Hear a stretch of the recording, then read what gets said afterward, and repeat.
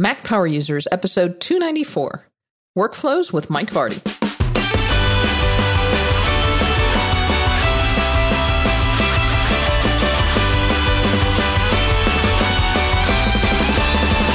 Welcome back to another episode of the Mac Power Users podcast. I'm Katie Floyd alongside David Sparks. Hey, David. Hello, Katie Floyd. How are you today? I'm coming up for air, but I'm good. How are you? Yeah, you've just finished a bunch of exams. Well, as we record this, I'm done with one and I'm doing one more tomorrow, and then I'm done. You know, I was talking to you and you were telling me that you have these exams now that are 24 hours or 48 hours. I guess one was 72 hours. So it was Friday, Saturday, Sunday. I mean, how miserable is that? Who wants to do a 3-day exam? And then once 24 hours, when I went to school the first time, it was like you'd go in for 2 to 3 hours and then put some stuff on a piece of paper and you'd be done. I think sometimes I'm glad that I'm kind of old because I don't think I would have made it through school because my attention span did not last 72 hours back then. Yeah, it was ridiculous. I tell you, people were turning in that exam this morning. I mean, I was all dressed up in my suit. I had to go to work. And I stopped yesterday afternoon at some point. I was like, you know what, done. Goodbye.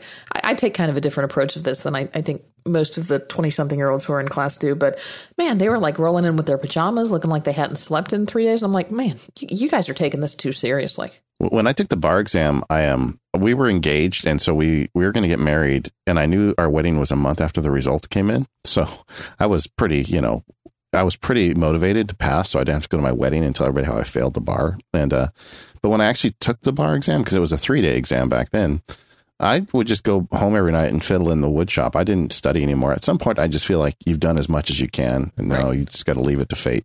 Yep. Anyway, we have a couple bits of news before we get our guest in here. The first is some exciting news over at Relay. Yeah, Relay has announced a new membership plan. So I know we've had a couple of listeners have approached us a couple of times over the years and said, hey, is there a way that we can support MPU directly? And we really appreciate that, first off. And now there is. So if you are so inclined, and this is completely optional, there is now a way that you can directly support David and I and our efforts with Mac Power Users, and that is through the Relay membership plan. So you can head over to relay.fm/MPU. That's our show page. And then up at the top, you'll see options to support the show. Plans start at $5 a month. You can, stop at any time that you want to. And if you sign up for a membership, you can sign up for just Mac Power Users. If you like other shows on Relay, you can sign up for Mac Power Users and other shows. Or there's an option called All the Great Shows option, and that just kind of spreads your membership money around all the hosts. And you get a couple of bonuses.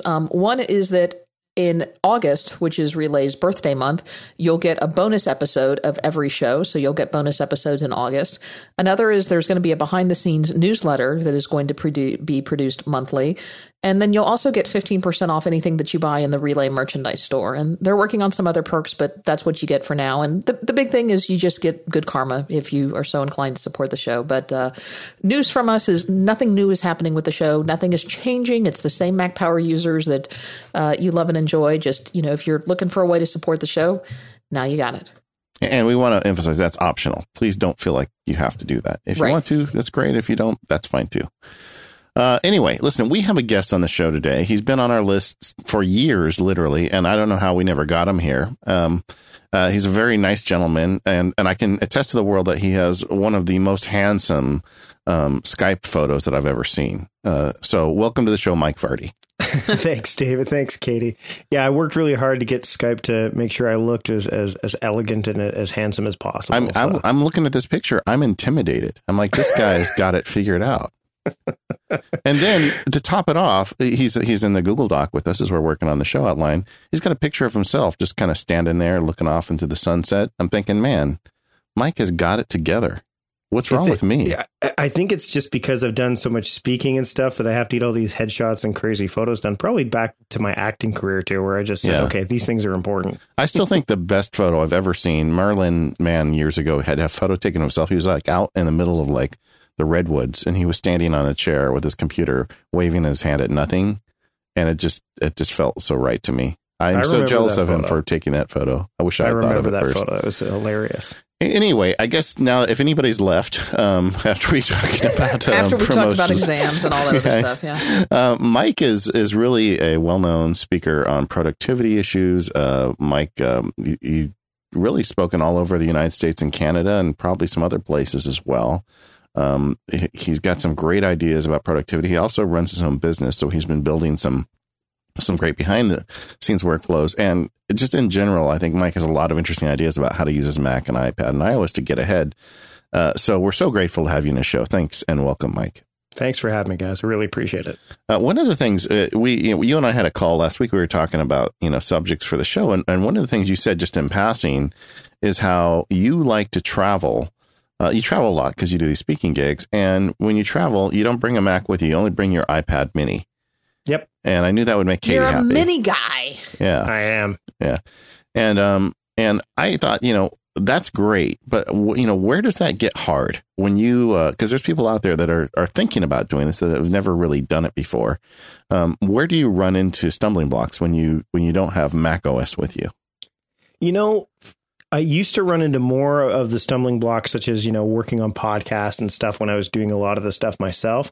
But now that I've got some people working with me, it actually makes it a lot easier. So, for example, all the writing is done on the Mac pretty easily. Or the iPad rather, I started off in drafts. So it doesn't, I can move things around pretty easily. Okay. Can I interrupt you there for a second? Yep. Lots of questions lately about writing workflows on our show. When you start something in drafts, do you keep it there while you're working on it, or does it go somewhere else? I actually I keep it there until I'm ready to move it out. So when basically if the entire post gets written in drafts, and that's where it stays, and then it moves to Byword afterwards for markdown stuff if I decide to do that, or it'll, that's kind of how I play with it. So it's drafts is kind of my gateway. I kind of look at it that way because I use it for the gateway for all the writing that I do. Tasks I use Input for, actually, the new app Input. Yeah. Because it's just, I'm very big on having one place to go to for very intentional and specific stuff. So if I use drafts for everything else, but I use Input for task input, I feel like I know what each of those things are for. So yeah, I'll spend a lot of time in drafts writing it, and then I'll move it over to Byword for fine tuning and stuff. Plus then I know what's getting onto the Mac if I want to really go onto the Mac when I'm at home or something like that. But there's not a lot of friction anymore on the iPad. Even, and despite when you look at my Skype picture, we talked about this before. Yes, I'm wearing progressive lenses, so I don't have the best eyesight, but I love just the compactness of it. I love the fact that I can use it for reading and for viewing stuff and on an airplane. It's really nice to have, lots of room on your table tray when you're trying to do work as well. So, I used to have a lot but I look at my home screen and I've got, Dragon on there so I can do reciting if I want. I've got, my task management apps. I've got my writing apps. I don't really have that much friction anymore. And I think that's a testament to how far along iOS has come over the past few years. Has Dragon released their iOS app already? They just did. Yeah. Oh, okay. I've been waiting for that to come out. That's great. Before we get too deep into the weeds of the apps that you're using and the workflows that you're using, I want to back up a little bit and talk a little more about the philosophy of just traveling with an iPad mini. Sure. How did you come to this idea of, I'm going to leave the Mac at home, I'm only going to travel with the iPad mini? Before we talk about how you do it, let's talk about why you do it. Sure. It's actually, there's a couple of reasons. Number one, when I first started doing speaking gigs, a lot of them were unpaid. They were just to get yourself out there, and still a lot of them are. They pay very, like for exchange or whatever of services, or you get to go to the networking events. I do get paid for more than I ever used to, but I was traveling light, and I wanted to make sure that I didn't, I wasn't staying in like really decent hotels. I was staying at hostels and stuff like that. So it was more of I'm not going to be staying in this place for very long. So how can I move about very quickly? And then the other reason was, honestly, traveling across the border from Canada to the U.S. can be daunting at times when you're dealing with people at the border who don't. When you say, "How do you make a living?" You're like, "Well, I work from home on the internet." And they say, "Oh, would you work in the U.S.?" I'm like, "Well, I work for a company in Canada because I'm incorporated."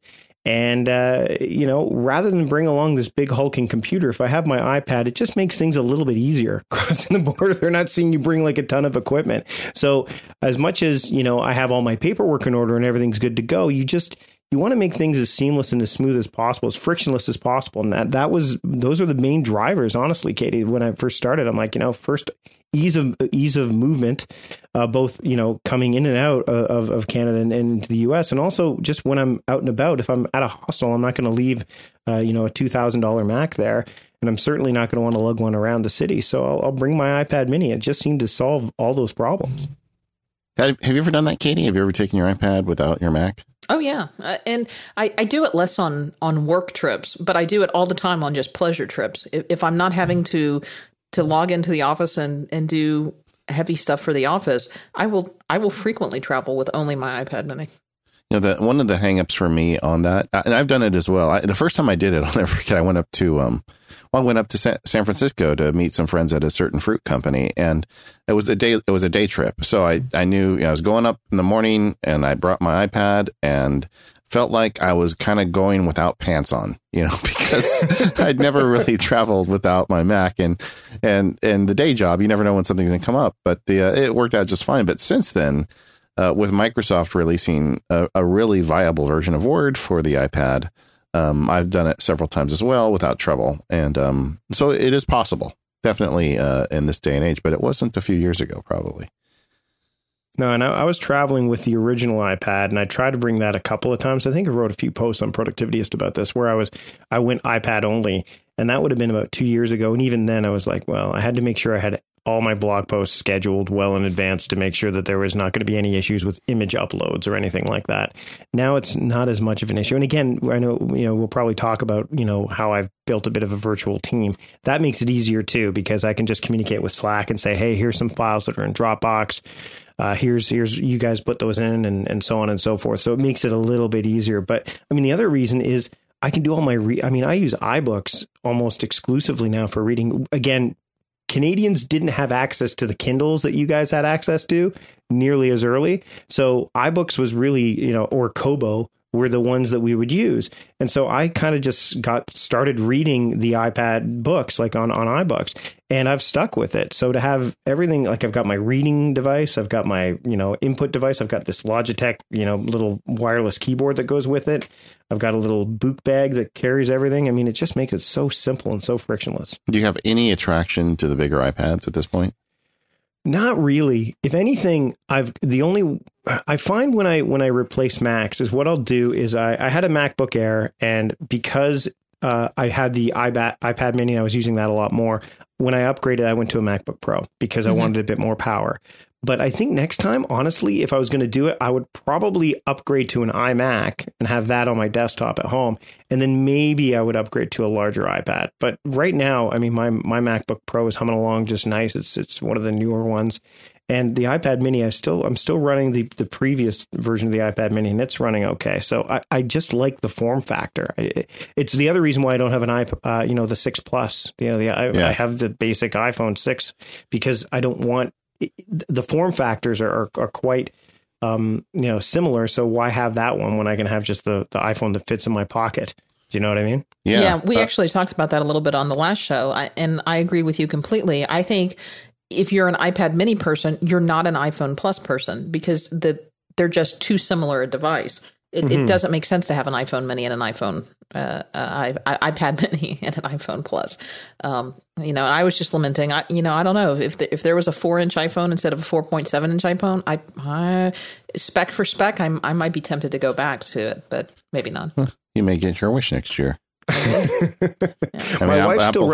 My wife still runs the smaller. I think she's getting an iPhone 5, but she's been using an iPhone 4S. She gets my hand-me-downs. So she's been running a 4S, and I look at it every once in a while. I'm like, how did I?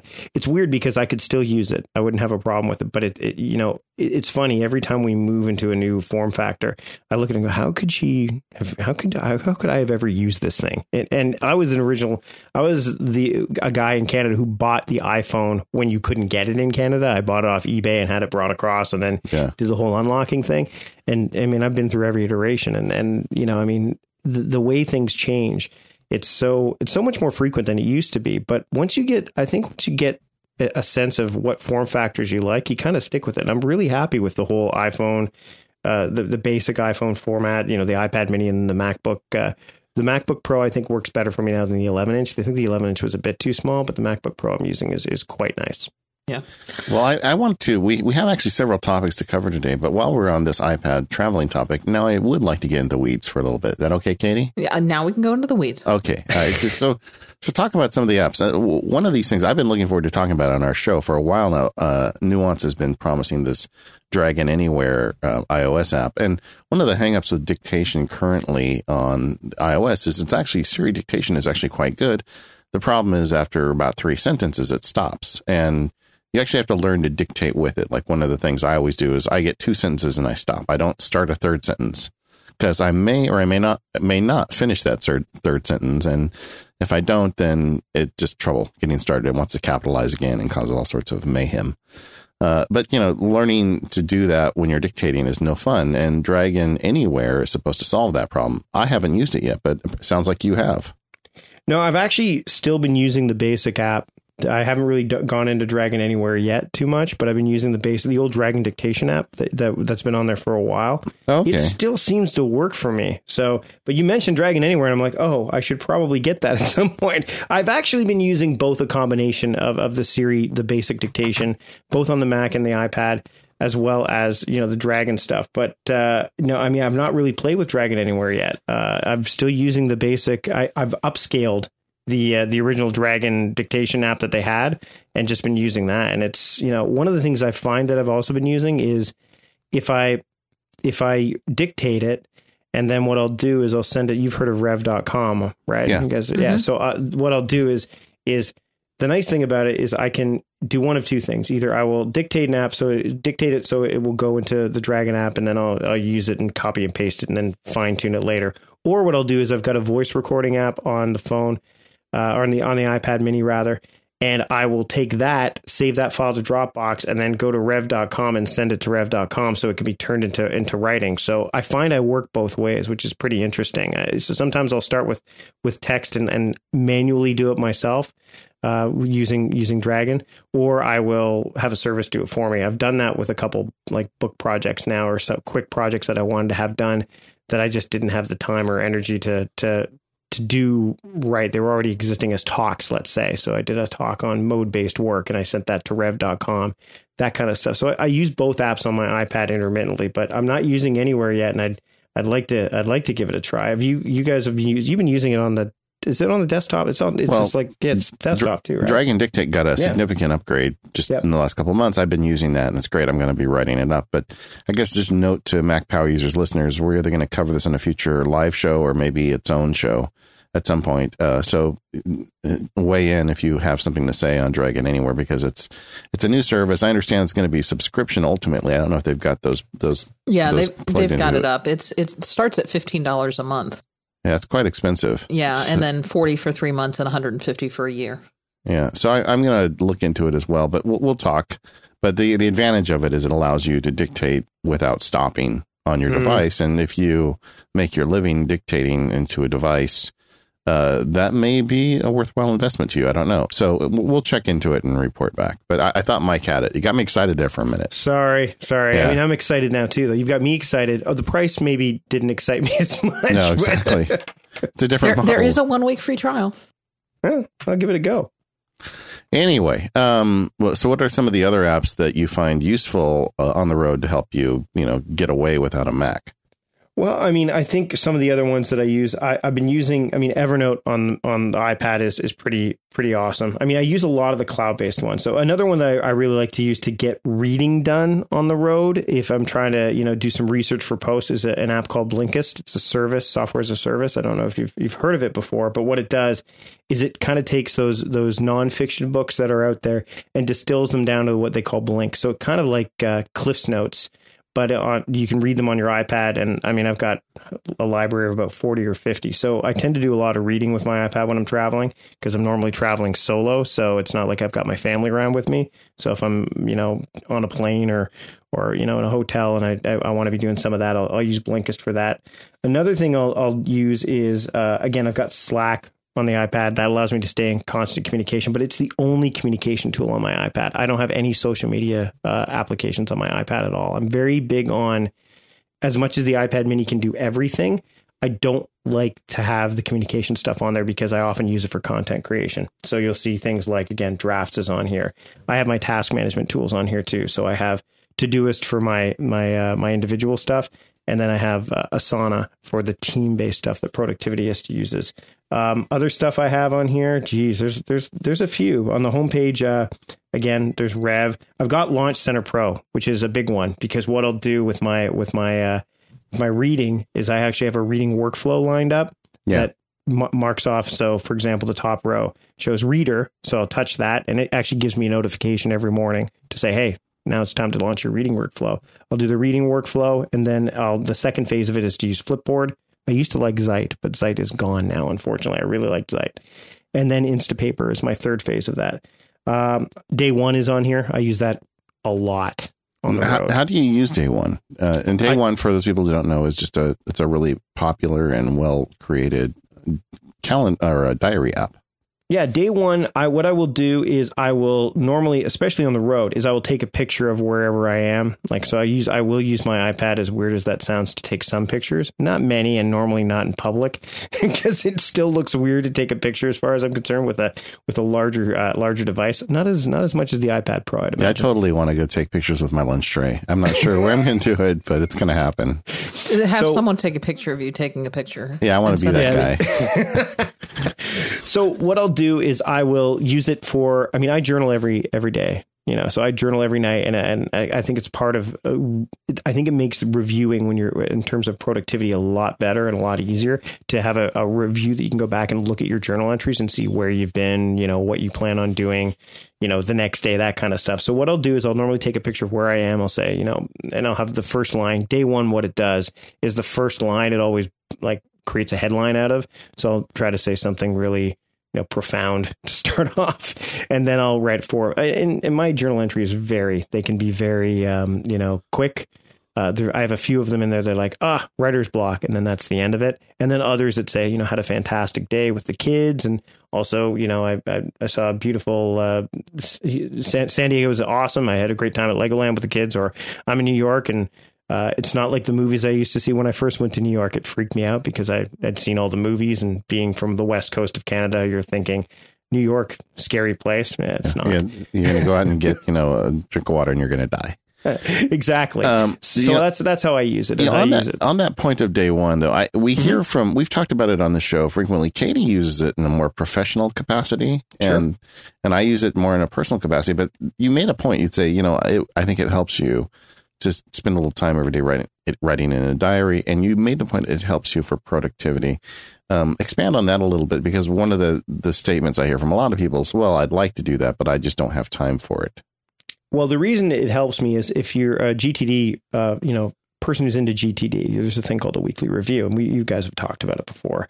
But, for me, I don't necessarily prescribe to doing a weekly review. So by journaling regularly and basically journaling daily. Wait a second. Why don't I do a weekly review? Can I answer the first question? How do you get by without a weekly review? It kills me. I can't. I need to do it. No. So you're exact. That's just it. Like, a lot of people that are GTD practitioners go, oh, the weekly review. Let's not talk about that, because no one really, it's so in depth, right? Do you know what I mean? Yeah, but a couple things you can do there. Oh boy, here we go. I won't go long. Listeners have already heard this story from me, but I don't do a weekly review of every project. With OmniFocus, you can say, review this every 6 months. But I do them as they show up, and boy, does it help. It does. And I know you've set something up in a way that allows. I remember when you did the OmniFocus setup talk that I saw you do the last time I saw Katie, actually. You've got it set up, but a lot of people don't do that. A lot of people don't get as intricate in setting it up in certain ways that allow them to not view everything. So for me, what I like to do with this journal is I'll go back and read journal entries when I'm ready to do a review. So I'll do a review like every 2 weeks, basically. And I look at things every single day in my task app, which is Todoist. But what I'll do is when I look at my journal entries, I can see where I've been and where I'm going. And I often chronicle my thoughts that basically say, hey, I should have been working on this today, or I did a lot towards this today, and it kind of propels me in the right direction. So it helps me course correct. And that's one of the things that you're telling the story as you go, right? That's how I feel that it helps me. So other than having the task app that tells me what I've done, and having, all the other technical tools. This tells me more of a human story of, okay, why am I not doing this thing? Oh, it's because I don't really want to do it. Or why am I not doing this thing? Well, because I don't have all the pieces in place. So that's kind of how day one helps me with productivity is it gives me a kind of a path of where I've been and where I'm going, or where I am now, so I can kind of course correct if I need to. And that's one of the reasons I use it. Yeah. Mike, I actually want to talk a little bit more about your task management workflows, because as you know, David and I are both kind of slanted towards another task management app. And as a result, we haven't really talked about Todoist or any of the other, and I know, you use a different one for your team stuff. We haven't really talked about any of the other ones. And I love it when we have a guest on the show who is using different products than we are, so we can talk about those. So I want to dig in a little deeper to those when we come back. But before we do, I want to take a quick moment to talk about our first sponsor for this episode, and that is Gazelle. And, the holiday season is here. We're talking about electronics that you might give and things that you might get, but maybe you don't quite want to break the bank buying new, or maybe you want to give a gift to a child and you don't want to spend a whole lot of money on that. Well, Gazelle has got an answer for you, because they have got an incredible selection of quality pre-owned devices at great prices. You'll find iPhone models from 4S through 6 Plus. You'll find iPads. You can check out their standard, Air, and Mini selection. And they even cater to the Android user if you've got one of those in your lives, but you probably don't want to be buying them a gift anyway. It's fine. Don't worry about it. But you can if you want to. And now, by popular demand, and David, I wish we had known this to talk about. I actually did know it, but I couldn't talk about it on our last episode. They are selling Apple MacBook laptops are now available pre-owned. So you might want to grab those while the supplies last. And so you don't want to miss out on getting the best value on their certified pre-owned devices over at Gazelle.com. They are the trusted online marketplace for buying and selling all of your used electronics. And you don't forget, you can still trade in your old devices for cash or buy a certified one, whichever one you prefer. If you want to go the trade-in route, head over to Gazelle.com. That's Gazelle.com. Find your device. Get an instant quote. Shipping is free and payment is fast. And if you're looking for a certified pre-owned device, they've got you covered with those too. They've got devices are available in all kinds of different carriers with excellent and good conditions. Good conditions, so a few signs of wear and tear, but offers the consumers great values. And I've seen a couple of the devices that are in excellent condition. You wouldn't know most of the time that they were ever used. The devices have been put through a rigorous 30-point inspection process, ensuring that they are in perfect working order, so you don't have to worry about what you may get. All online offers are free. If you want to go trade in your device to see what they're worth, just put in your gadget, get a quote, boom, you're done, and the payments are fast. You get a check by mail, an Amazon gift card, or direct deposit into your PayPal account. So whether you are buying or selling this holiday season, make sure you check out Gazelle, that's Gazelle.com, and make sure you let them know that Mac Power users sent you. So thanks, Gazelle, for their support of the show. So, Mike, let's talk a little bit more about the task management apps that you use. I'm not that familiar with Todoist. Can you tell us a little what made you settle, at least for now? Because I know you're always trying different workflows and techniques on that particular application. Well, what I did was I was kind of looking at all of the different apps that were out there. And the work that we do at Productivityist revolves around not just Mac users, but there's a lot of even Mac users that are using Android phones, or that they're, coerced and they have to use Windows at work or what have you. So Todoist, I looked at all of them, and I was trying to find something that would allow you to work collaboratively, but it was also clean and simple, because to get somebody to use any kind of task management tool is challenging enough. They feel, oh, well, I can just manage via email, or I can, why don't I just use Outlook tasks or something like that, or Microsoft Project, which, so what I did was I looked at all of them, and I've used a bunch of them, but Todoist I like because the interface was very clean. The pricing point was very, very modest. To get the premium model, I think at the time was $24 US. I think it's $33 per year now. So that's $24 US per year or $33 per year.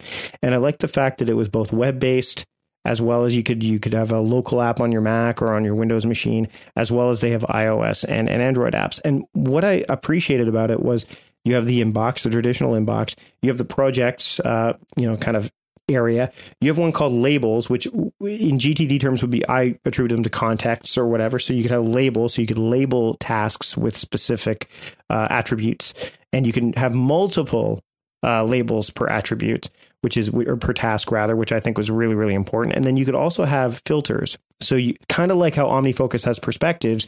You could say, I want to see only the things that I have labeled with this label and this label that are due in the next 10 days that are in this project. And it would show you all that stuff. So you could essentially, once you've used Todoist often enough, and this is what I teach a lot of the coaching clients that I've worked with that are using Todoist, is instead of working by the today view or the next 7 days view or whatever, they have a list of these filters, which are all visible in the side frame, and they can work by filter. And as they work by filter, they're knocking down all these tasks that they need to work on. And what happens is if they use it correctly, they could either work by project, they could work by label, they could work by priority if they have priority flagging, but ideally you get them working by filter. And it's just a really nice, clean interface, and it works for a variety of platforms. So that's one of the reasons I went down that road. Yeah, I mean, any task system, I think one of the key attributes is the ability to slice and dice your tasks so you can see them in a way that makes sense for you, and a way that you can do that without taking a lot of time, which it sounds to me like Todoist fits in that category. Yeah, I mean, there's guys like Federico at Mac Stories and Dave Kalin have gone into it because it's simpler to set up than a lot of the other ones out there. And when you're trying to get somebody to use a task management application and one that they can scale, one that's kind of future-proofed for them, then it makes it a lot easier for them to be able to use something like that that's clean and simple, as opposed to something that you feel that if you're not using all of it, then you're using it wrong. I mean, we've seen people use tools like Evernote where they go and they throw everything from their paper files to Evernote, and all of a sudden they feel they're going to be organized, and all they've done is moved one mess from the analog world to the digital world. That can happen a lot with productivity and task management and time management.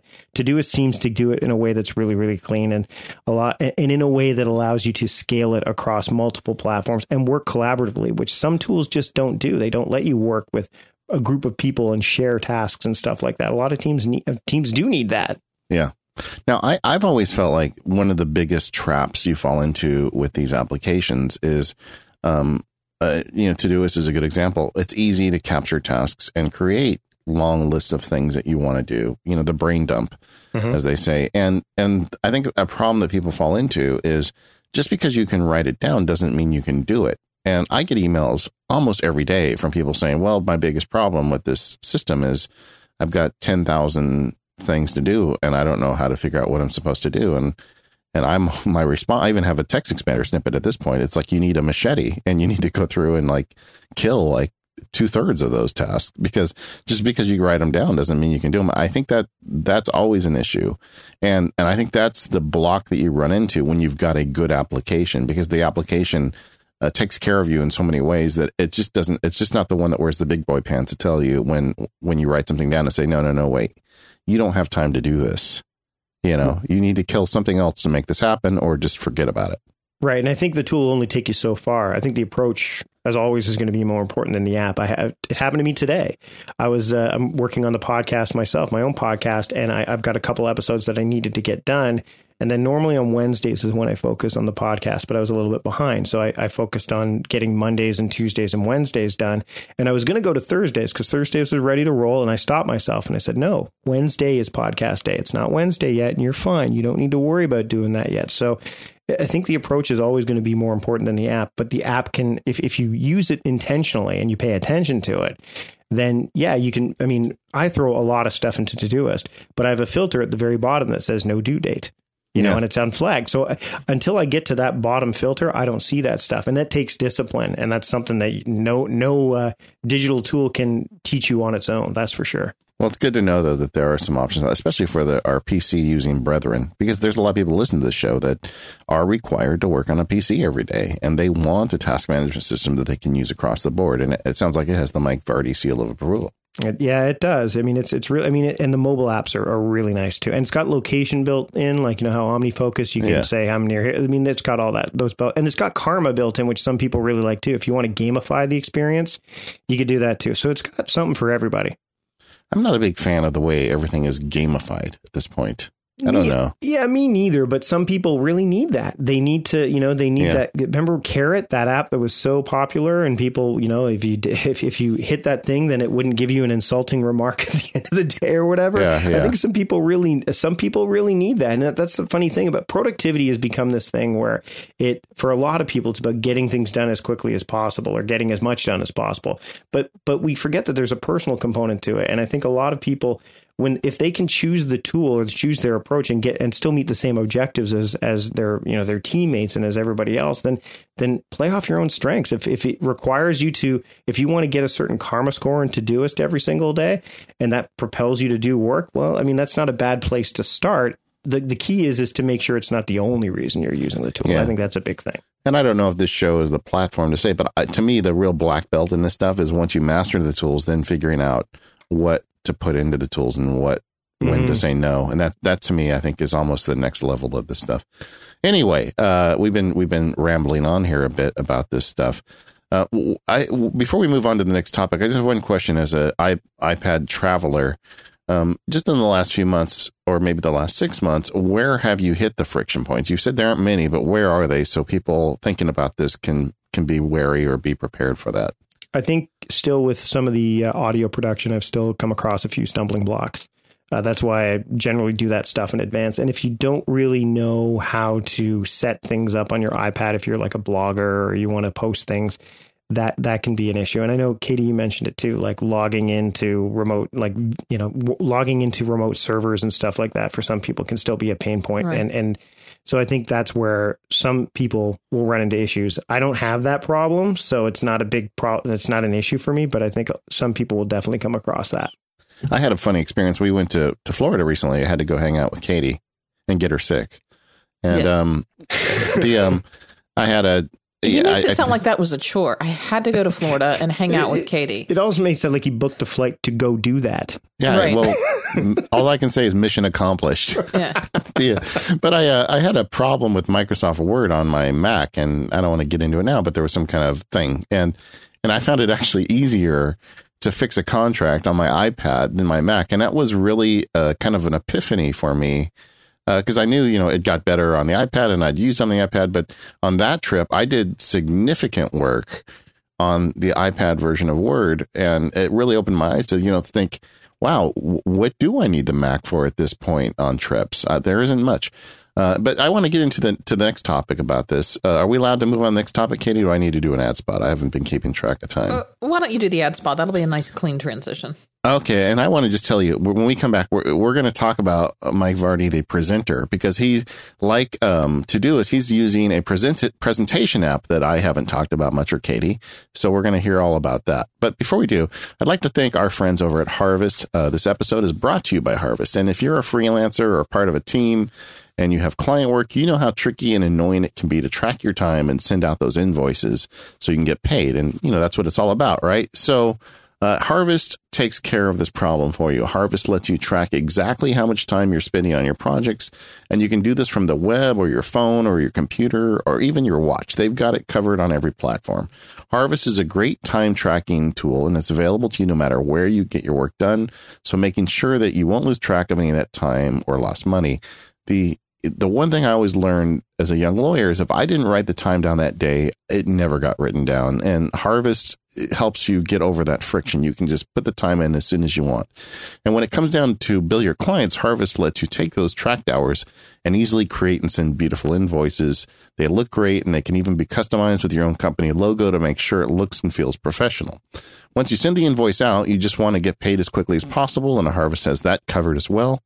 It integrates with PayPal and Stripe, so you can accept online payment on those invoices and get paid faster. They also feature multi-currency support in case you're billing overseas. And it also has automated invoices in case you need to send the same thing over and over again. They've really built a full package for people that need to track time and get paid. They do this with their really great looking apps, and they're a pleasure to use by giving you the powerful reporting tools to help keep you up to date with what's going on who's paid, who hasn't, and how your business is doing. To get started, go to Harvest right now with getharvest.com, getharvest.com, and create an account. The first month is free. You can save 50% off the next month by entering the coupon code MPU at checkout. MPU for Mac Power users. Please use that. Get that 50% off. Thank you so much to Harvest for helping support the show. So presentations, you give a lot of presentations. I know that you travel around the U.S. and Canada. Tell us a little bit about the setup that you use, because I know David has a very elaborate presentation setup. I don't think that's really fair. I mean, it was like a 2-page spread in your book. You had to get up on a ladder to take a picture of it. Well, I have every contingency covered. I mean, if I'm doing a book, I want everybody to know every contingency. But when I show up, I plug in and go, I read the book, and there was some stuff there that I'm glad I got out of it, because there were, I've been to organizations where and I think Merlin talked about this before when he went to when he did I think it was the Combine or something like that. I can't remember exactly what it was, where I like to bring my own equipment. I think that's a big thing. I don't know. I mean, I want to make sure I have my own stuff, because you just never know. And you come across it once, and it happened to me once, and it was not a good experience. And you never want to have that happen again, because it only looks bad on you, right? I mean, the organization that's hosting you, they don't really, they have skin in the game, but you're in front of this audience. So for me, I want to make sure I have my own equipment. And I came across an application. I tried a few others. I tried, obviously I've used Keynote, and I have had to use PowerPoint in the past. I've had to export Keynotes as PowerPoints, and, Prezi. I've used Prezi before, but the one I really like to use is called Haiku Deck. And it's my presentation software of choice when I am going to use slides, because it's simple, it's web-based, which is helpful if you are dealing with somebody who wants to use their own equipment, so you can't plug in, let's say. And in some cases, that's been the case. South by Southwest was an example of that, where plugging in your own equipment is not exactly, it messes up their whole thing. So to be able to have them go to a specific deck, a specific URL, and go through the deck with you, or at least having you be able to control it, is really helpful. So I like the fact that this is another reason why I like it, is on the iPad mini. I can actually plug in my iPad mini into a projector now and run Haiku Deck off of my iPhone. And the iPhone has notes that pertain to every single slide that I have. And I'm a guy who likes to have minimal text on slides. I kind of follow the Gar Reynolds presentation Zen kind of philosophy. And so I will use my iPhone. It'll be in my hand, and I just have a couple bullet points on there if I need them. And I use that as my kind of remote. And I really enjoy it. And the nice thing about it too is I can take existing, because I'm a member of Haiku Deck Zuru, which is their pro member. And I can take any existing PowerPoint or Keynote, so anything I've done in the past, and then bring it into Haiku Deck. And then it basically makes it, it kind of creates a slide deck out of that based on, and it looks for your images. It's one of the great things about this tool is that if I type in a piece of text, so let's say I'm going to do a presentation on time, which I do a lot. If I type in the word, if they detect the word time in the deck, it will find Creative Commons images that are really, really nice, that it will say, hey, do you want to insert this in the deck or this in the deck? And it just makes putting presentations together really, really simple. One of the, because I looked into that when I was writing the book, and, I'm trying to keep on top of these as I see these tools develop. One of my hangups with Haiku was the animation tools really weren't up to snuff. And a lot of the stuff I do involves animating objects. I mean, it could be just demonstrating how a corporate transaction went down, or how to, file an email. No matter where I'm speaking, it seems like I'm using some animations, and like Magic Move and some of the tools that Keynote has are really critical to me. Have they improved on that at all? Not really. If you're going to do that kind of stuff, then definitely Keynote or PowerPoint are going to be, and obviously Keynote is the one you're going to want to use. I avoid PowerPoint as much as possible. But I mean, I like it for simple, like clear visual presentations where you want the focus to be largely on you, with, just kind of a trigger as a slide. It's a trigger for them and a trigger for you. So they haven't really worked on animations. I don't know if they ever really will, to be honest, because I don't know if that's their end game. It really scratches a different itch. I mean, if you want to give a presentation where you just want a picture of, a palm tree, and you're going to get into something, it's really good for that. Yeah, absolutely. And I mean, I think that they do have pie charts and stuff like that you can use. So there are that, and you can have, percentages that you can, I know I've done that a few times where I've had like this is the stat and puts it beneath and all that stuff. So I think that it's great for a lot of people that are going to be just trying to use basic presentations, because I try not to do a lot of that animation stuff. It's just, I like to be able to go in, do the talk, have the focus be on, largely what I'm doing is focusing on the content that I'm presenting. And I tend to improvise in some of these too. I mean, because I have an improv background, so I have my bullet points. David Robinson does this, the old basketball player. He does all of his talks, and I actually do the same thing. Is I map my talks out in iThoughts. Yeah. So I actually do that. And then I basically, build it from there. And if it's, sometimes I'll finish, I'll just refine the talk on the plane. Like I'll go in and say, okay, well, let me move some things around, and sometimes you have to even do it. And I've been in some presentation areas where there's a few speakers in a row. And I was talking to my friend Chris Brogan about this the other day, and he said that he actually had his talk. And by the time he got up, 3 other people had talked about what he was going to talk about. So by the time he had to go up, he had to kind of revisit, and luckily he only had a slate, so he didn't have to do a whole bunch of different slides. I've come across that too, and I've actually been able in Haiku Deck to be able to go, okay, let's eliminate that slide. Let's get rid of that one. I did that when I had to, Chris Hadfield, the astronaut, he was speaking in Vancouver and I was going on before him. And I didn't know I was going on before him. So I actually inserted random slides of him, not really random, but random to the audience, to say, we're shortening my presentation up because things are running long. And I know you all want to go see this guy. And I'd point to the screen, and he was Chris Hadfield with 2 thumbs up, and it got a laugh out of the audience. So having a tool where you can make things, make changes really easily on the fly, and you can do this with Keynote as well, but to make them look really, really good, I think that's important. Visuals are so important with presentation, because it makes you look all that much better. And the trick with those visual gags is you leave them on the screen just long enough for the audience to get it, and you pretend like it wasn't even there. Yep. Nothing worse than getting up and laughing at your own joke. It's terrible. Yeah. Yeah. But you're giving like 20 presentations a year, and that's a lot. And there's a lot of people listening to the show who give presentations, but not as often as you do. And I'd ask you the same question I did about traveling with the iPad mini. Where lately are you seeing problems? Where are you running into trouble with these presentations, and what kind of advice can you give us out here from the front lines? Well, I think, again, technology can present a problem if you need to go in prepared, if not just the content of the talk, which obviously you want to be prepared, but you want to be prepared to know what they have. I think that if you're going into a talk, and I've got a one sheet that I kind of provide everybody with that says, here's what I have, here's what I'd like to bring. And I can find out up front if they've got the ability to accommodate me. If not, then that changes how I'm going to present. You have to be ready to be nimble, and I think that's a lot of speakers that I've seen at different events. Some are amazingly nimble, and they've just kept it really simple. Grant Baldwin's a speaker that I know, and he doesn't go in. He has a slide deck. He doesn't have any other slides, and he goes in with the sheet. Everyone that comes into his talk, he basically gives them a sheet of paper, and it's got fill in the blanks on it.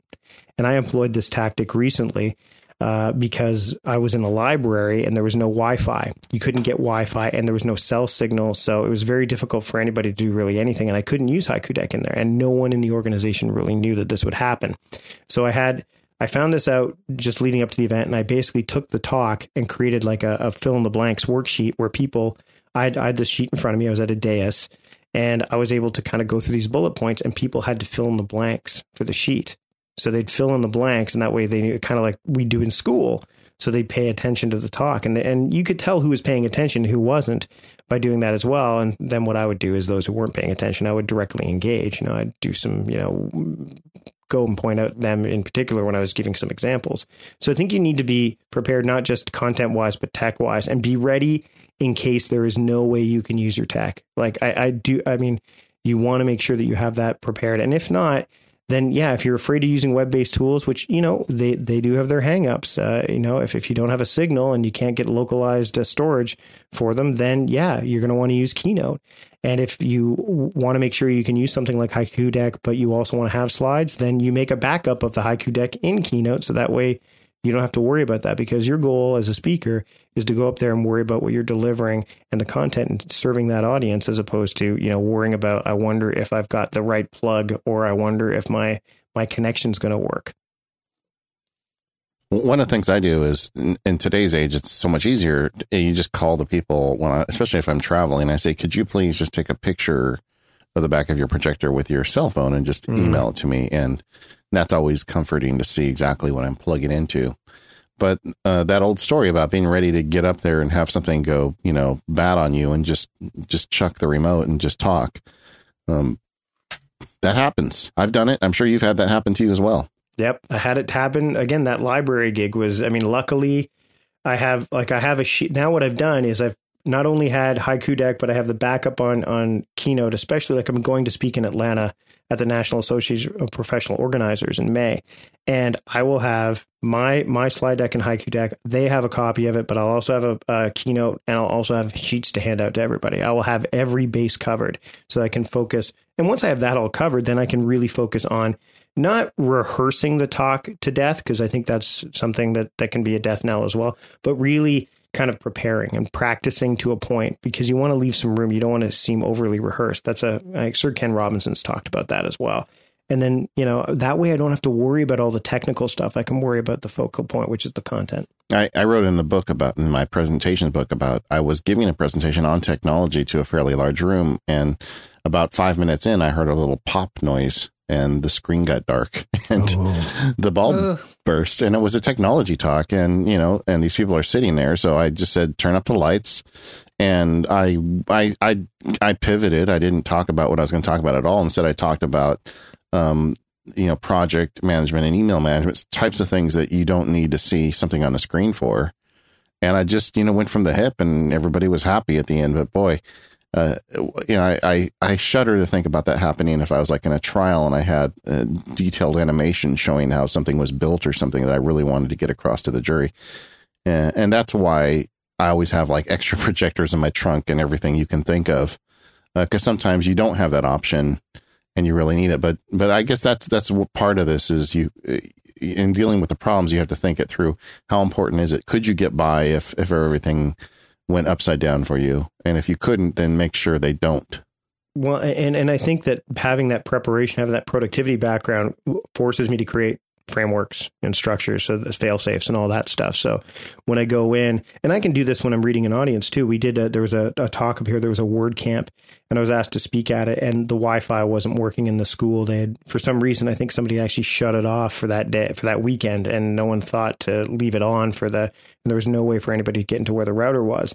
And it was a beautiful day, and everyone was already, on edge about the technology stuff. And I had a small single session with about 30 people, and mine was on storytelling and, how to, that was back when I was doing the productivity parody stuff and that. So I basically said, why don't we just go outside? And everyone looked at me like I had two heads, like, what? I'm like, yeah, let's just go. Let's just go outside and we'll do it out there. And it was in an area where it wasn't super public. So, and they enjoyed it. It broke a pattern. Everybody was kind of happy. They got to be outside in the fresh air. And sometimes, you just have to, reading the audience is so critical too, because sometimes they want that technology and they need it. But in some cases, if you look at the audience and you're losing them, or you've never had them, or you want to make sure you get them even more engaged, you need to mix things up. You have to be prepared to go a bit off book. I want to move on to the next topic. But before we do, just one question about Haiku Deck. You made mention earlier, it's a web-based tool. Do you have the option to have local storage with your Haiku Deck? You can only import, so you can download the decks, and you can, if you have the Pro, you can download them as PowerPoint. I think you don't even have to have Pro to do that. You can download them as a PowerPoint or Keynote, but you have to go in and refine the fonts and stuff, because sometimes that stuff breaks. But if it's like you wouldn't be able to swipe through and all that stuff that it gives with a web-based app now. Okay, so everybody go check out Haiku Deck, especially if you've got those kind of 20,000 foot talks you're giving where you're not going to need to do fancy animations. Mm-hmm. You also, Mike, have been spending a lot of time lately thinking about meetings. Yes, unfortunately. Or fortunately now, I have a better relationship with meetings than I ever did before. When I worked at Costco, we had meetings a lot of status meetings. You work from home and run your own company. How do you have to be in meetings? You would think this would be the perfect situation for you. No more meetings.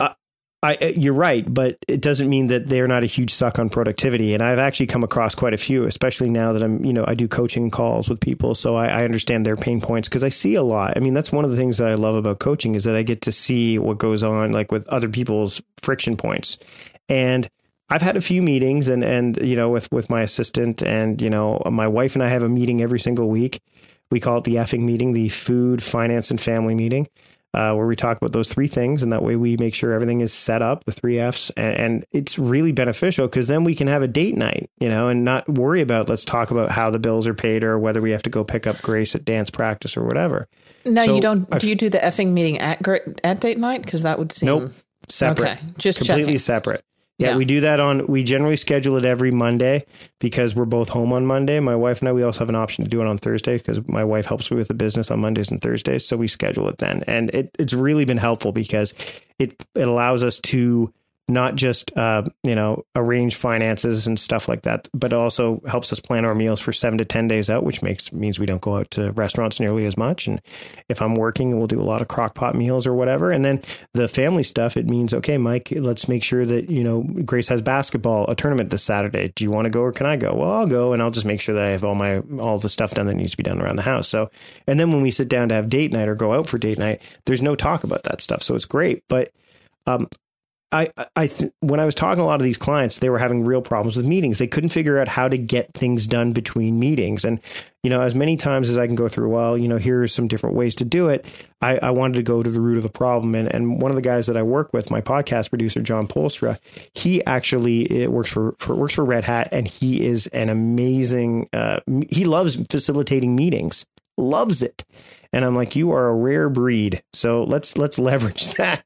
So we created this product called Meeting Makeover, and it's just basically a short little audio. I mean, it's got 4 audio modules and some tips and strategies on how to make your meetings more productive. Because meetings, there's 11 billion meetings in the US every year, and 50% of them are deemed as unproductive right from the get-go. So we're trying to help solve that problem in our own little way. We did a show on meetings years ago, and I went back and listened to it after I read about what you were doing, and all it was a rant for me for an hour and a half complaining about meetings. I don't think I gave any useful advice whatsoever. I'll put it in the show notes if you want to listen to it, but this may be something I should check out. Might be more helpful to put Meeting Makeover in the show notes. Yeah, Meeting Makeover, definitely. Maybe that one first. No, it was a lot of fun to put this thing together. And John and I actually had the way we built it was I said, think of everything you can about meetings. And the mind map he came back with, I'm like, okay, this is really big. Let's bring it down to something that people can, kind of wrap their head around initially. Who knows? We might build something bigger for larger enterprises or something for people who really want to go to that next level. But this product is it's designed to help you make your meetings more productive in a matter of a week. Like you can really go through these things and start right with the next meeting and really start to take things, start to claim some of that time back, right? Because that's the big thing. People say, I'm stuck in a meeting. I can't do this. I'm in a meeting. And then what do they do when they're in a meeting? They do other work. And so the meetings aren't productive. So we're trying to solve that. And hopefully this does it a little bit. Okay, so what's some basic tips you want to give people about making meetings more productive? We know you don't want to give away the product because that's your thing, but give us a little teaser. So one thing is we talk about, obviously the importance of agendas are important, but also the people. I think one of the things that we talk about is making sure that the right people are at the meeting. And a lot of times what will happen is you get a blanket statement of, hey, we're having this meeting and everybody needs to be in it. And you find out that some of the people that are invited to the meeting really don't need to be there, or they're only there because they're avoiding other work and they'd rather sit in a meeting so they can avoid this other work. Or there's these other people who are going to be in the meeting just to cause issues with that meeting. And so it's important to really define who needs to be in the meeting. And maybe it's based on, and we talk about, maybe it's based on the role they have in the department. Maybe it's based on the needs of that particular project. So we kind of go into holacracy a little bit, having rules and circles and stuff like that. So we dive into that a little bit when it comes to that. And then we also talk about, just because you don't get to go to the meeting or you're not invited to the meeting doesn't mean you don't get the minutes from the meeting or the agenda from the meeting. So you have the people who are actually at the meeting, and then you may want to say, okay, well, while John can't be at this meeting because he's not invited, he does have some input in the agenda. So these are we're going to share the agenda with these people, and they'll get to have some input on that. So it's about being a bit more, I guess, a lot of the stuff we talk about is being more intentional about, instead of just saying, hey, everyone, and status meetings are the worst, by the way. That's what I used to meet at Costco. The whole warehouse management team would be in a meeting, and I ran the service, deli, and food court departments, which are, the hot dog stand. I didn't need to be there for a lot of that stuff. And can't most of those been done by like email or reports? Like, what is your status? Here you go. Yeah, but back then there was intranet. Like there wasn't like this is back in the night. Like there wasn't the hey, tell us what your status is. It was very like hands on. I was still using paper planners back then, so there wasn't that there. So, and also I honestly think for some warehouse managers, it was like a make work project. Like it was like, okay, well, I've done this meeting, so therefore I have done what I need to do in this particular area. Because I rarely saw one of my warehouse managers. He would only see me at those meetings, and then I would deal with the assistants most of the time. But I think that status meetings are very dangerous. So we talk about the danger of those. Minutes. And then we talk, one thing that I think is important is the progression. Like what happens after the meeting? Like, the minutes often don't get done at certain times. They're not done in time. They're not shared in a way that allows people to have access to them. They're not, created necessarily to be actionable. So we talk about different ways to do that as well, just in a streamlined way without causing too much friction amongst all the people and the particulars involved. I'm sorry, I'm still thinking about Costco hot dogs. Jim Sinegal, I met the CEO of Costco when I was the food court manager there, and he loved that was his staple, the $1.99 hot dog. During the big opening party at one of our warehouses, he wanted the hot dog stand open, which I ran because he wanted to have the hot dog and pop. Despite all the fancy food, that was his thing. And he came up, shook my hand and said, "You're running one of the most important departments in the building." And I'm like, I was starstruck because here's the CEO of this. And one of the best CEOs I think is ever in the retail industry, because Costco's such a generous company. And here he is saying, how do you keep, and then he asked me, I think that's where my productivity passion started. I was running the hot dog stand and then the rotisserie chicken, the deli in the back. So I had to go back and forth constantly. So I think that's where all the roots, that's why I'm here today, really. That's why I'm on this show, is because of Costco. So when my wife gets me to Costco with her, usually I just get a hot dog and I sit there because it's right by where people pay. And I have so much fun watching the people buy the stuff at Costco, and my favorite is like middle-aged guy with his big screen TV, watching him go out of there. He's so happy. Yeah. Oh man, you can't. That's priceless. Anyway. Well, the other thing I love to watch is the people who, the story you would always hear is like, I went to Costco to buy butter and milk and bread and spent $400. Yeah, that happens. we actually don't have a Costco. We have Sam's Clubs. And okay. Yeah, we got those thing here too. Well, I mean, not the same thing, but big warehouse. Anyway, I want to get into. I'm sorry, Katie, you had something else to add. No, I have a meeting question. Can we stay on meetings for just a second before we get off the meeting topic? So here's my meeting question, and it's more small meetings. But my issue with meetings lately has been people want to use meetings more as social hours. So we're here, we got the agenda. I've got a limited amount of time, or I want to have a limited amount of time. I want to be here for only an hour or less, or 45 minutes. And we can't get the meetings done because there's this side conversation going over here, and then this leads us off to a tangent, and these people over here want to talk about this unrelated thing. Got any tips for that? One of the big tips that we discuss is assigning a facilitator to the meeting, like somebody that may not be necessarily the person in charge either. So like the meeting czar. Yes. And there are organizations all over. Yeah. So and that person's job, without feeling that the role needs to be clearly understood and outlined, well before the meeting. In fact, if you're doing it all the time, then it's got to be, hey, Katie is the meeting czar. She's going to direct the meeting and we're going to follow suit. That's the way it is. Now, the other thing you can do is you can make meetings standing meetings. So no chairs, none of that. Ooh, I like that. They're not going to want to stand around for longer than 25 minutes because they're going to get tired. No chairs. I can't remember I want to say it's Basecamp that does this, either Basecamp or Amazon, one of the two, because we went through so many different examples of meetings. And then the other thing, another tip, which is the Amazon tip, is the Jeff Bezos, like how many people can you have in a meeting? It's the 2 pizza rule. How many people will be able to eat 2 pizzas? That's as many people as should be in the meeting. So that's the other thing, is limiting the amount of people might help as well. So I would suggest the standing thing as well, as making sure that the person that has your superior, if you're not the one in charge, and they've said, hey, you're the meeting czar, you're the person in charge of the meeting, giving you that authority to say, hey, look, we're getting off topic here. We only have this amount of time to talk about this. Let's move on to the next thing. Yeah. And remind the bosses how much money it's costing them. That too. Because there's always that person that wants to comment on everything and add a side story. And let me tell you about this time that this happened. It's like, really? I think you just want to talk so people know that you're here.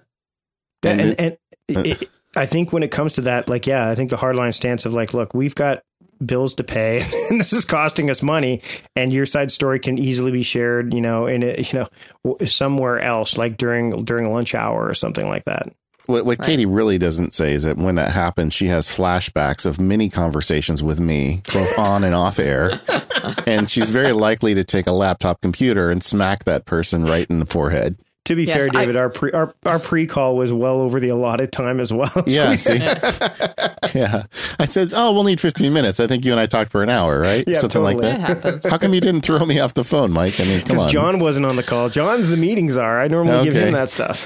Well, guys, I'm going to call. invoke my right as meetings are here, actually. All right. And now I'm going to move the topic along because we want to talk about virtual assistants a little bit, Mike, with you before our time runs out here. But before we do, I want to take a quick break and talk about our next sponsor, and that is SaneBox. And I have a feeling we'll, at some point, talk a little bit more about email management in this episode. But before we get there, the way that I manage all of my email is SaneBox. And David turned me on to SaneBox, and it has been a godsend ever since. So here's what SaneBox does, is it automatically and intelligently helps you filter your emails. So right now, you've got a couple of dozen, if you're lucky, and maybe a couple of hundred emails that come into your inbox every day. But how many of those are really important? My guess is not many. Wouldn't it be great if there was a way that only the most important emails could go in your inbox and then everything else could get filtered out? SaneBox will do that for you. The first thing SaneBox does is it sets up a Sane Later folder. So it's going to put only those emails that are important in your inbox. Everything else goes into the Sane Later folder so you can check, later. And SaneBox is smart. It's going to learn. So every time that you teach it, these emails from David, they're going to go in the inbox or maybe the black hole or maybe somewhere else. But it's going to learn, okay, well, emails from David are very important. Those are always going to go into the inbox. Emails from this mailing list, not so much. Those are always going to go somewhere else. And then once you get the hang of the Sane Later folder, then you can start adding other folders. For example, there's the Sane Black Hole folder. If there are mailing lists that you've gotten added to and you cannot get off, or if there are people that you just absolutely positively never want to hear from again, I wish they had this for text messages, then you can add them to the Sane Black Hole and you will never hear from them again. As soon as you get an email from them, boom, they're gone. It will go straight to trash. Do not pass go. Do not collect $200. You can also add snooze folders. These are great for deferring emails until either like the next business day or the weekend, something that you know that you've got to deal with, but you're not going to deal with right now. You can snooze something for a couple of hours, for a couple of days, or for a couple of weeks, depending on what you need to do. And then there's Sane Reminders. So if you send somebody a reminder and you haven't heard back from them, you can say CC 1 week at sanebox.com. And if somebody doesn't reply, you can get a follow-up saying, hey, Deadbeat hasn't replied to you. You may want to check in on that, and you'll know what to do with it. They've got even more options. They've got like a folder where you can send everything that you haven't received a reply to. They've got folders where you can send emails that you've been carbon copied to, and SaneBox just keeps getting better and better. So you can go check it out. There's a 14-day free trial where you can head to sanebox.com/MPU and sign up. It won't take you 14 days. It only took me 48 hours before I realized that I could not live without SaneBox. And if you come to that realization as well, use sanebox.com/MPU. You'll save $10 on any plan. And that's good for up to 2 free months worth of SaneBox. They've got a variety of levels that you can choose from depending on how many email accounts you want and what your needs are. So go check them out, sanebox.com/MPU. And thanks to SaneBox for your support of the show. For a while on our show, the running gag was standing desks and treadmills. That seems like every episode that came up for some reason. But lately, that is virtual assistants. And when Mike and I were kind of prepping for today's show, he started telling me all these things he was doing about virtual assistants, and many of which we've never covered on the show. And you've already made mention that when you travel, you have people to help you kind of manage things. Now, those aren't people that are sitting in an office you've paid for, correct? No.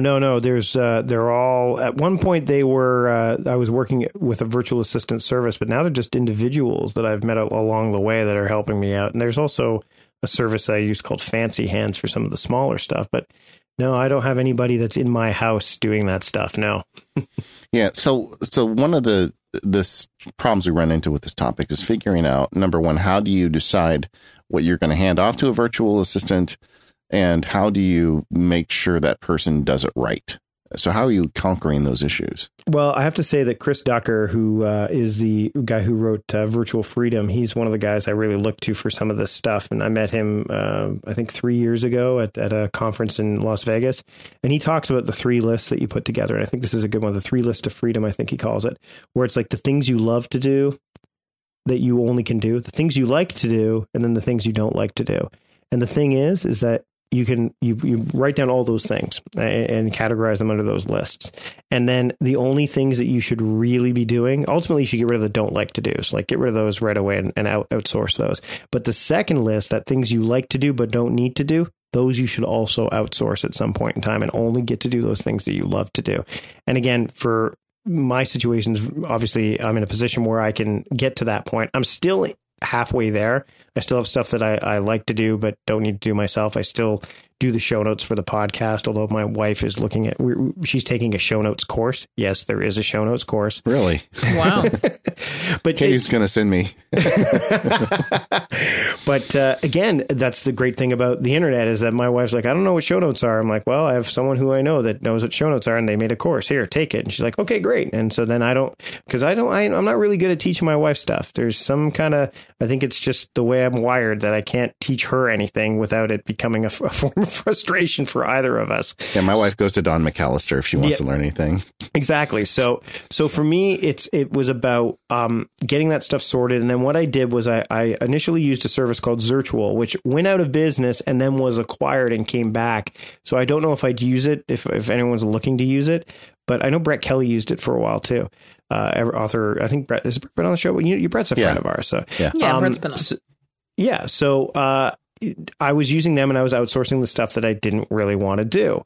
So things like updating spreadsheets that, in terms of coaching client stuff and things like that.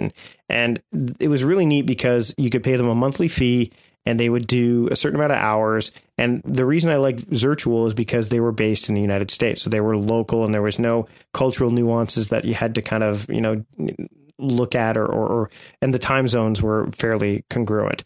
And then eventually I decided that I needed somebody local. I needed some face time with the person so that I could have that walk and talk with them about strategies and stuff. And I was thinking bigger than just being an assistant.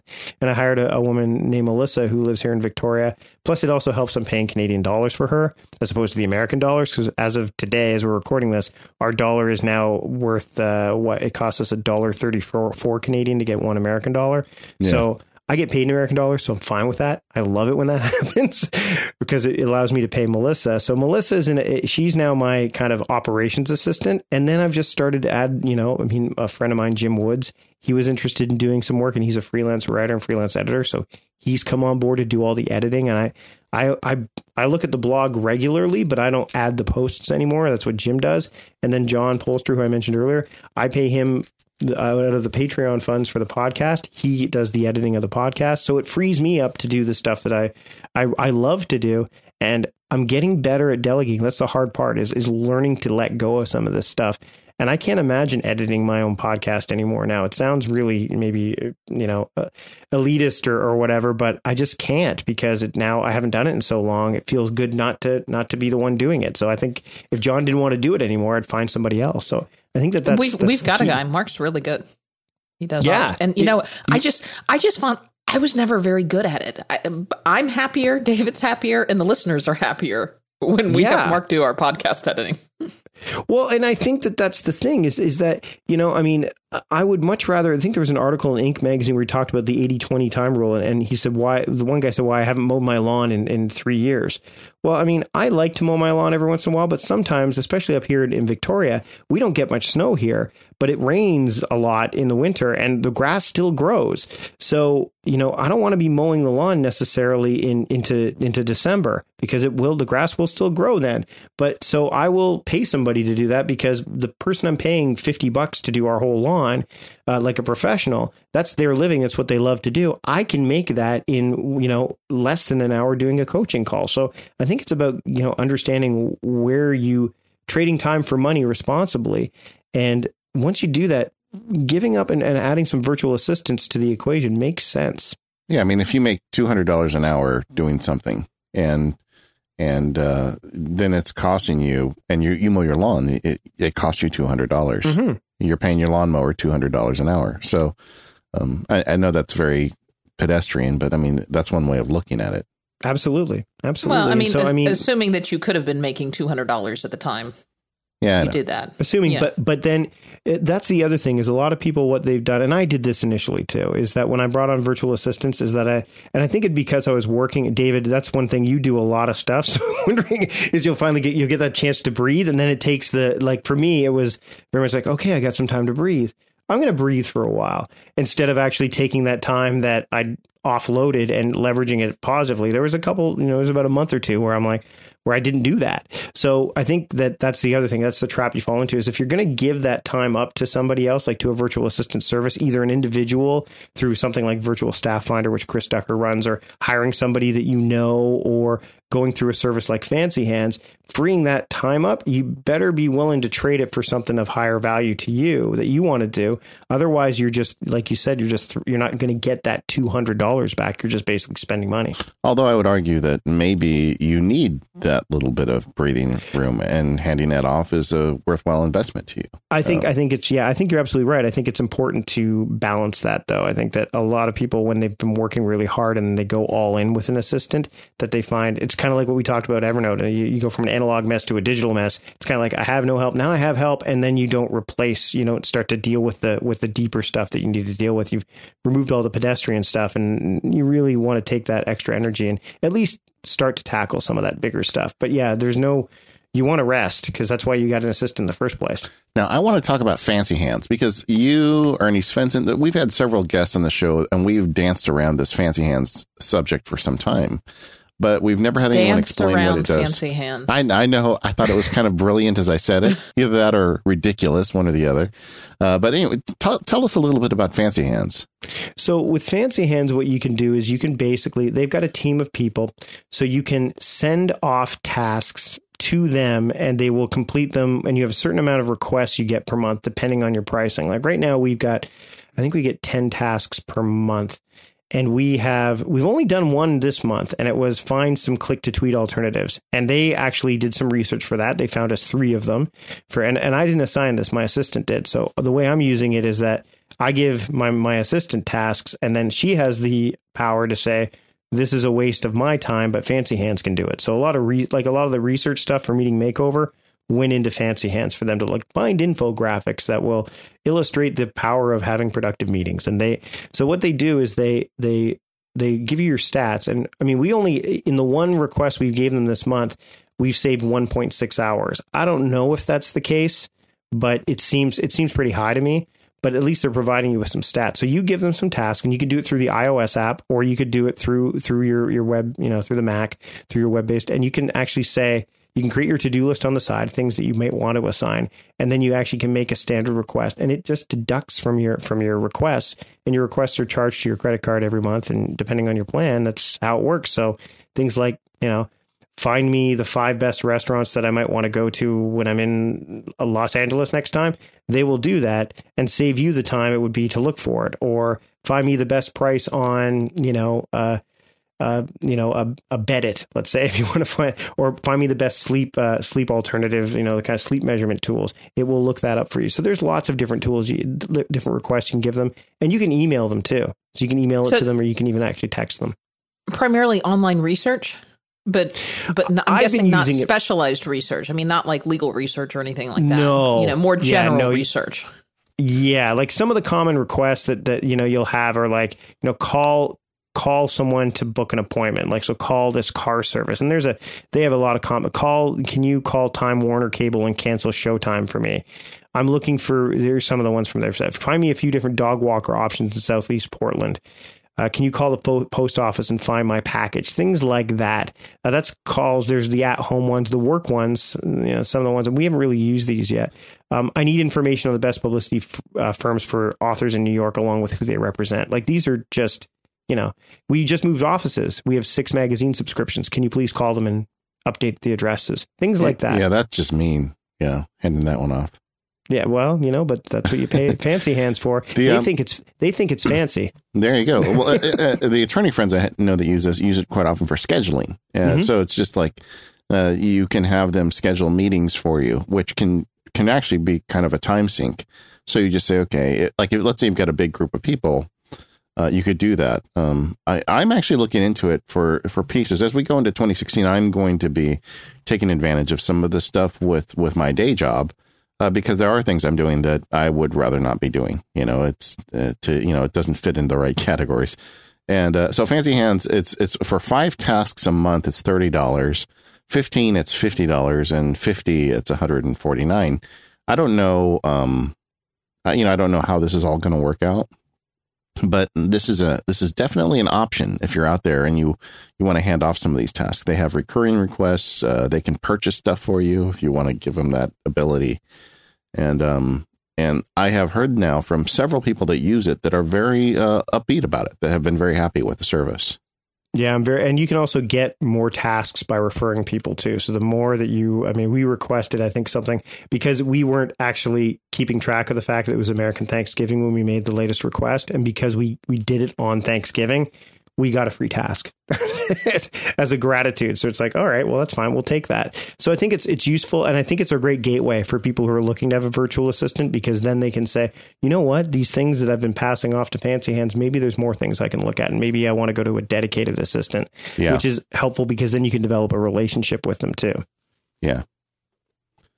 Okay. What about, so virtual assistant, you've kind of had a journey where you're using virtual assistants. Now you're using somebody more local, but you're using them in effect virtually. Where have you run into pain points with that? And where would you recommend people, be careful? I would be careful with services that you're going to invest a considerable amount of money in unless you have a dedicated assistant. So, some services, you will get a pool of people. That's what Fancy Hands is really, is you get a pool of people. With Zirtual, I had a dedicated assistant that I worked with consistently. So that was important because then they get to know who you are, what your nuances are. You can share your calendars with them. Another roadblock you might come across with an assistant is the software tools that they use. I had to buy 1Password for all of my assistants because they were using something else. And I would not, now that there's 1Password for Teams that is kind of in beta right now, that might change the game, but I would not use anything else but 1Password. So I said, here, we're buying 1Password. We're going to have shared vaults. And so you may run across that problem. And then the other thing is time zones. Like, I would look at, if you're having people they're bringing on board, if you can get someone local, great. And it's always, I think it's great to feed back into the local economy if you can, because there's a lot of services I use that may not necessarily do that. Amazon might be one of them. So, to be able to employ somebody locally and have them, that was a big part for me. But, if I can have some assistance that I'm able to get certain tasks done, like, again, podcast editing, image generation, services like Fiverr even do stuff like that if you want to go down that road. But I think it'd be important to watch for time zones and cultural nuances can be important to some people too. But I think a dedicated person is always going to be what you want, because then you can, that you're going to be working with that person consistently. I think that's a big one. And one point you made that I thought was an excellent, and we'll move on because you've given me the perfect segue, but is you screencast a lot of the tasks that they do on a computer, and you screencast them. Yeah. Go ahead. I screencast, and what I do is I have a shared Evernote notebook that I share with my assistants so that they know. So it's like kind of an ongoing updating manual as we go. And then we use Slack for communication. So I communicate with my assistants and everybody all the time. We have a Slack, a Slack board that we use. But yeah, if I want to share something with somebody, like how to, do something in WordPress or whatever, or how to, block quote something and they don't know how to do it, it's a lot easier to teach that kind of stuff than to teach alignment and vision that you share with somebody. I mean, that's one of the reasons why I hired Melissa. Is we had a very similar view of how, I really just, we clicked, but she didn't have all the technical skills. That's teachable. So yeah, I'll use like ScreenFlow and capture things and say, hey, here's how you do this. And then it's important when you do that, by the way, to make sure you don't like say, hey, Melissa, this is how you do this. Like make it evergreen. Yeah. So that way, if somebody else comes on board, you can just share that and it's already done for you. Yeah, it's and then they can go back and do it. Like if they don't do it often, they can always go back. Hey, you mentioned 1Password, which just happens to be the final sponsor of today's show. We're so happy to have 1Password back as a sponsor of Mac Power Users. And just as Mike was mentioning, they just released a new update to 1Password for iOS. It's 6.1, the Unity edition. You like that? I like that. Unity. It kind of feels Star Trek-y to me. I'm not sure.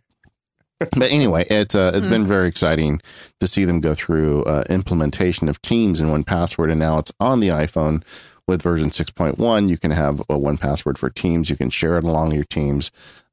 You've got these vaults you can share, and you've got your own vault. So they even have a view now called All Vaults. So you can see your primary vault, and you can see, the Mike Vardy Productivityist vault, and for instance, at Mike's office. The app also got better performance, so it's faster than ever. It's got, they're always making it faster and better. Now, if you don't know what 1Password is, shame on you. You should know about it because we talk about it all the time on the show. It's a great application that allows you to easily create very custom, very secure passwords for all those websites and services that you're signing up for. And then 1Password remembers them for you. All you have to remember is that 1Password that gets you into the application, and it takes care of the rest. They have versions on the Mac, PC, iPhone, and iPad. They're made by people who are absolutely obsessive about protecting your security. And the application doesn't just handle your passwords for you. It handles so much more, like your secure notes where you can put information about your health or your banking on your phone and put it behind that separate 1Password, wall. It's, like I said, it's multi-platform.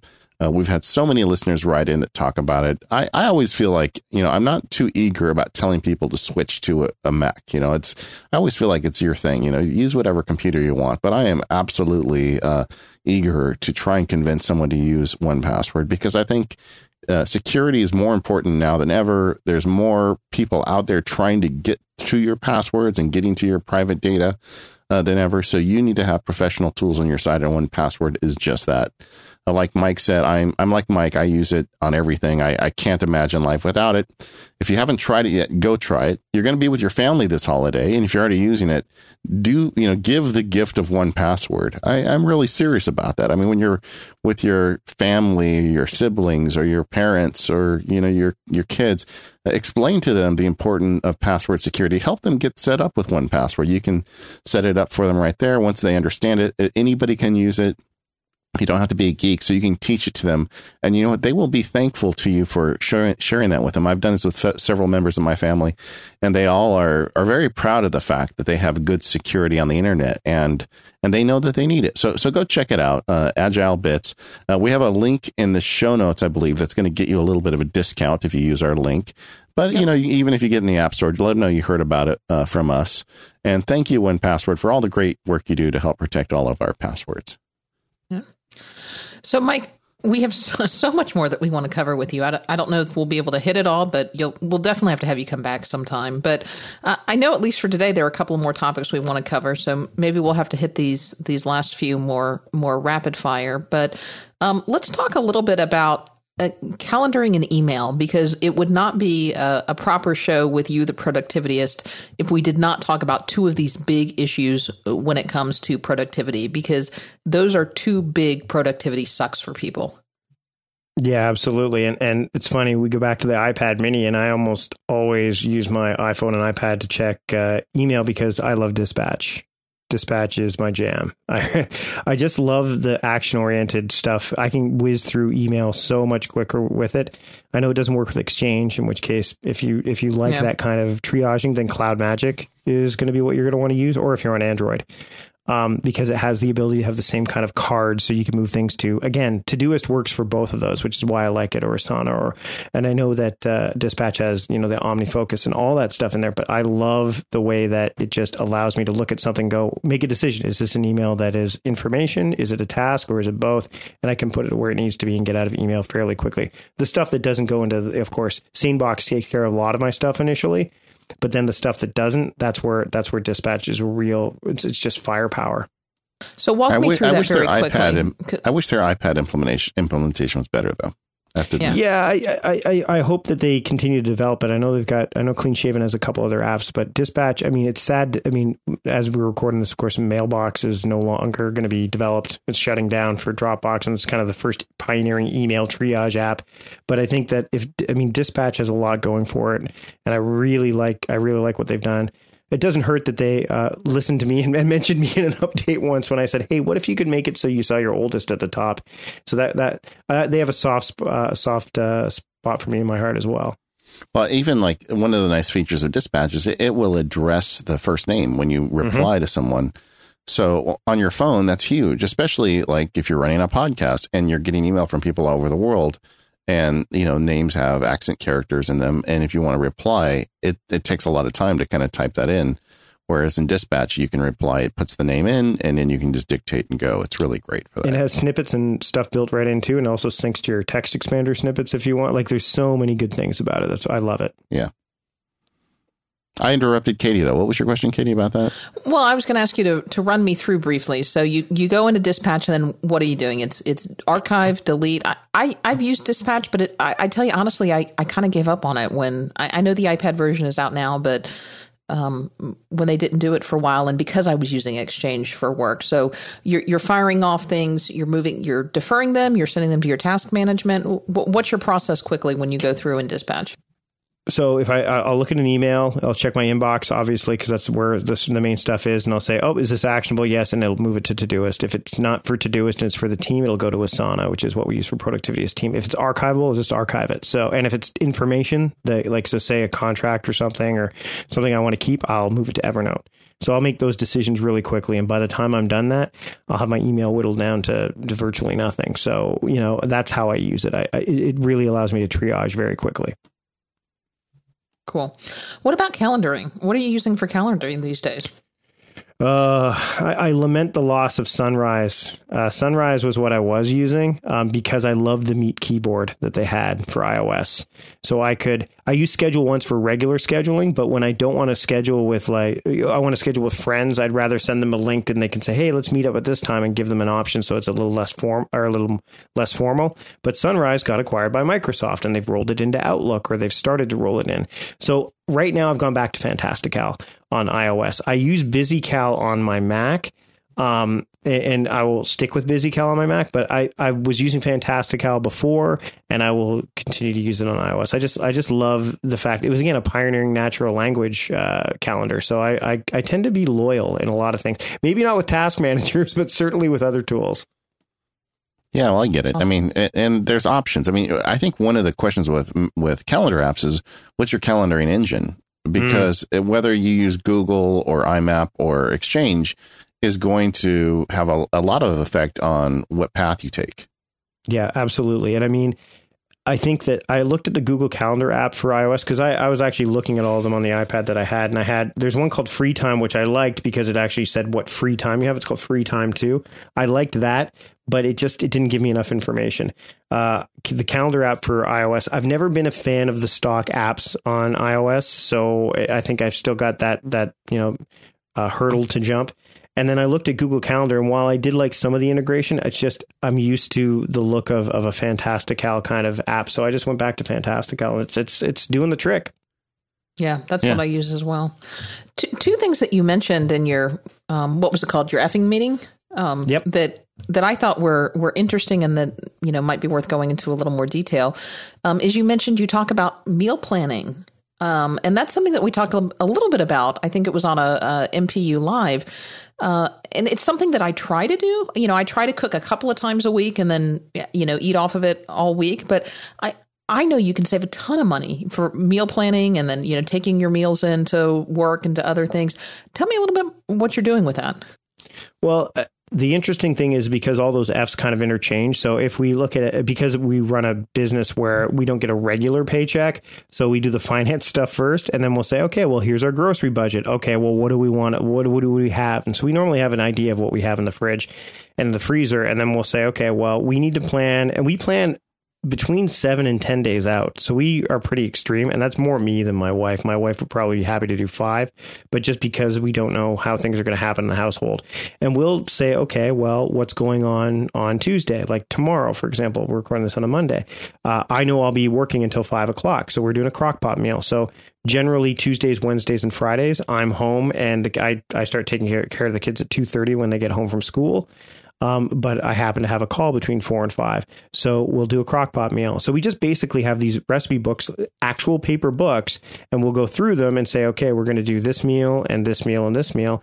And we write it on a whiteboard that's on the fridge, because my wife we're using Google Calendar, and I've got her using that. So I'm happy with that. And that's about as far as I'm willing to go down that path right now. So we have the whiteboard. It just says, here's the meal for Monday. And then we have the page number and the initials of the book that it's in. So that way, either of us can follow the recipe pretty easily. And I have a reminder set up in do.app, where I will, it will say it's 4:45, time to go up and start looking at dinner. And that's when I will open the recipes, because most of our recipes take about 25 minutes to cook.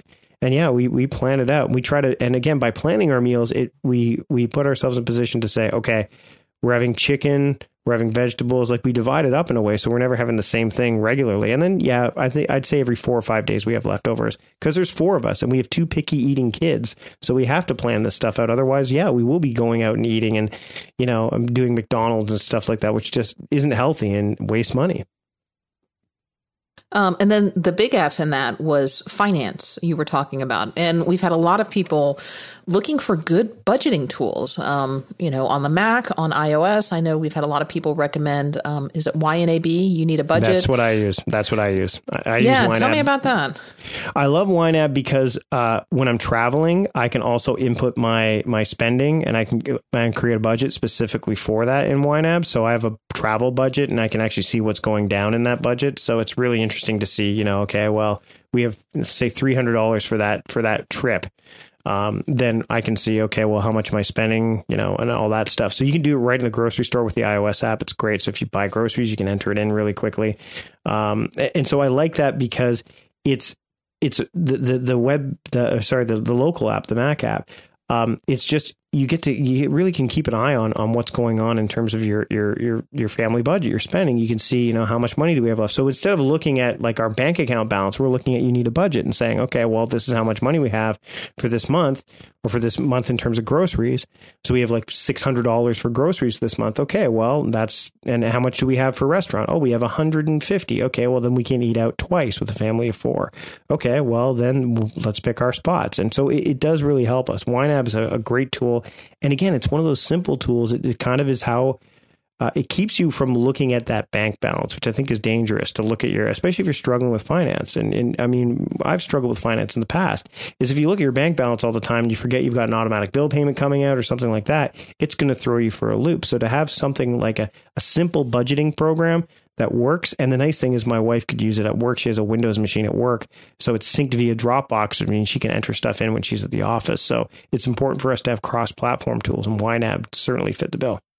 So the idea behind YNAB is you sit down and you figure out your budget. You figure out this is what our budget's going to be. This is what we're going to spend on food, on housing, on transportation, on whatever, whatever the categories are. And then it works kind of based on the envelope system. So once you set your budget, you then spend down out of those respective categories. Absolutely. And you can set it recurring. So it could be the same budget every month, or you could do adjustments. So it's helpful it's just really, really powerful.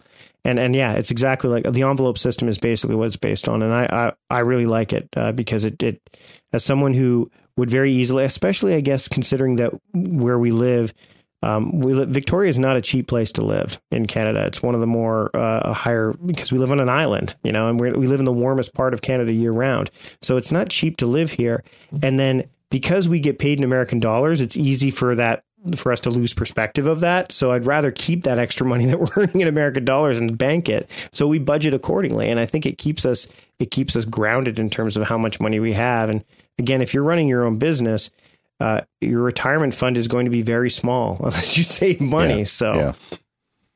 Well, I think those are great. And there's a whole nother topic we want to talk to you about another time, but I think we're going to save that for another show because we're already over an hour and a half here.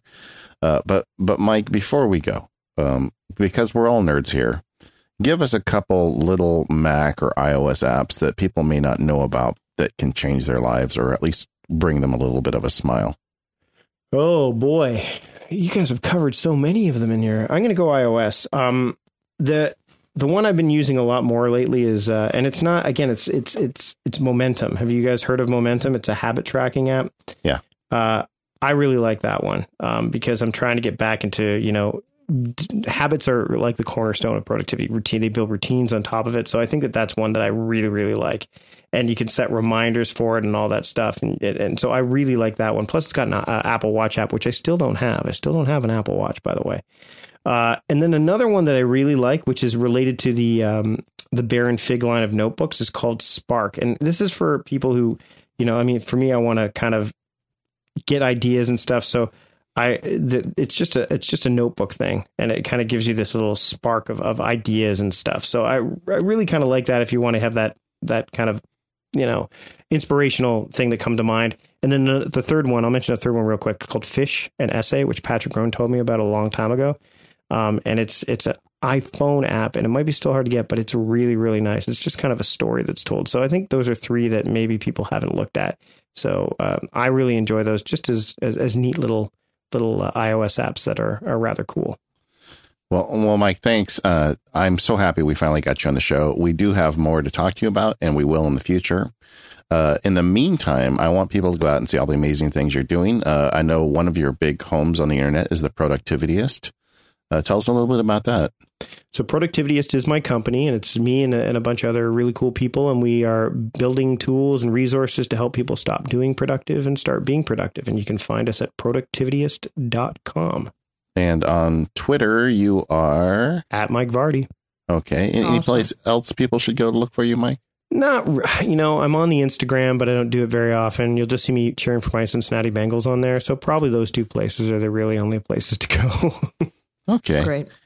And we've got a lot of stuff in the show notes. I've been vigorously going through and taking notes throughout the show. So you can find links to everything that we've talked about. Well, maybe not everything, as many things as I caught that we talked about in this episode over at our website at relay.fm/MPU/294. David, we're getting close.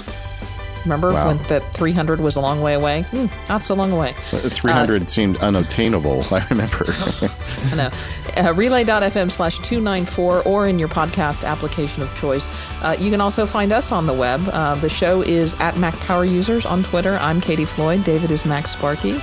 And we will see you all next time.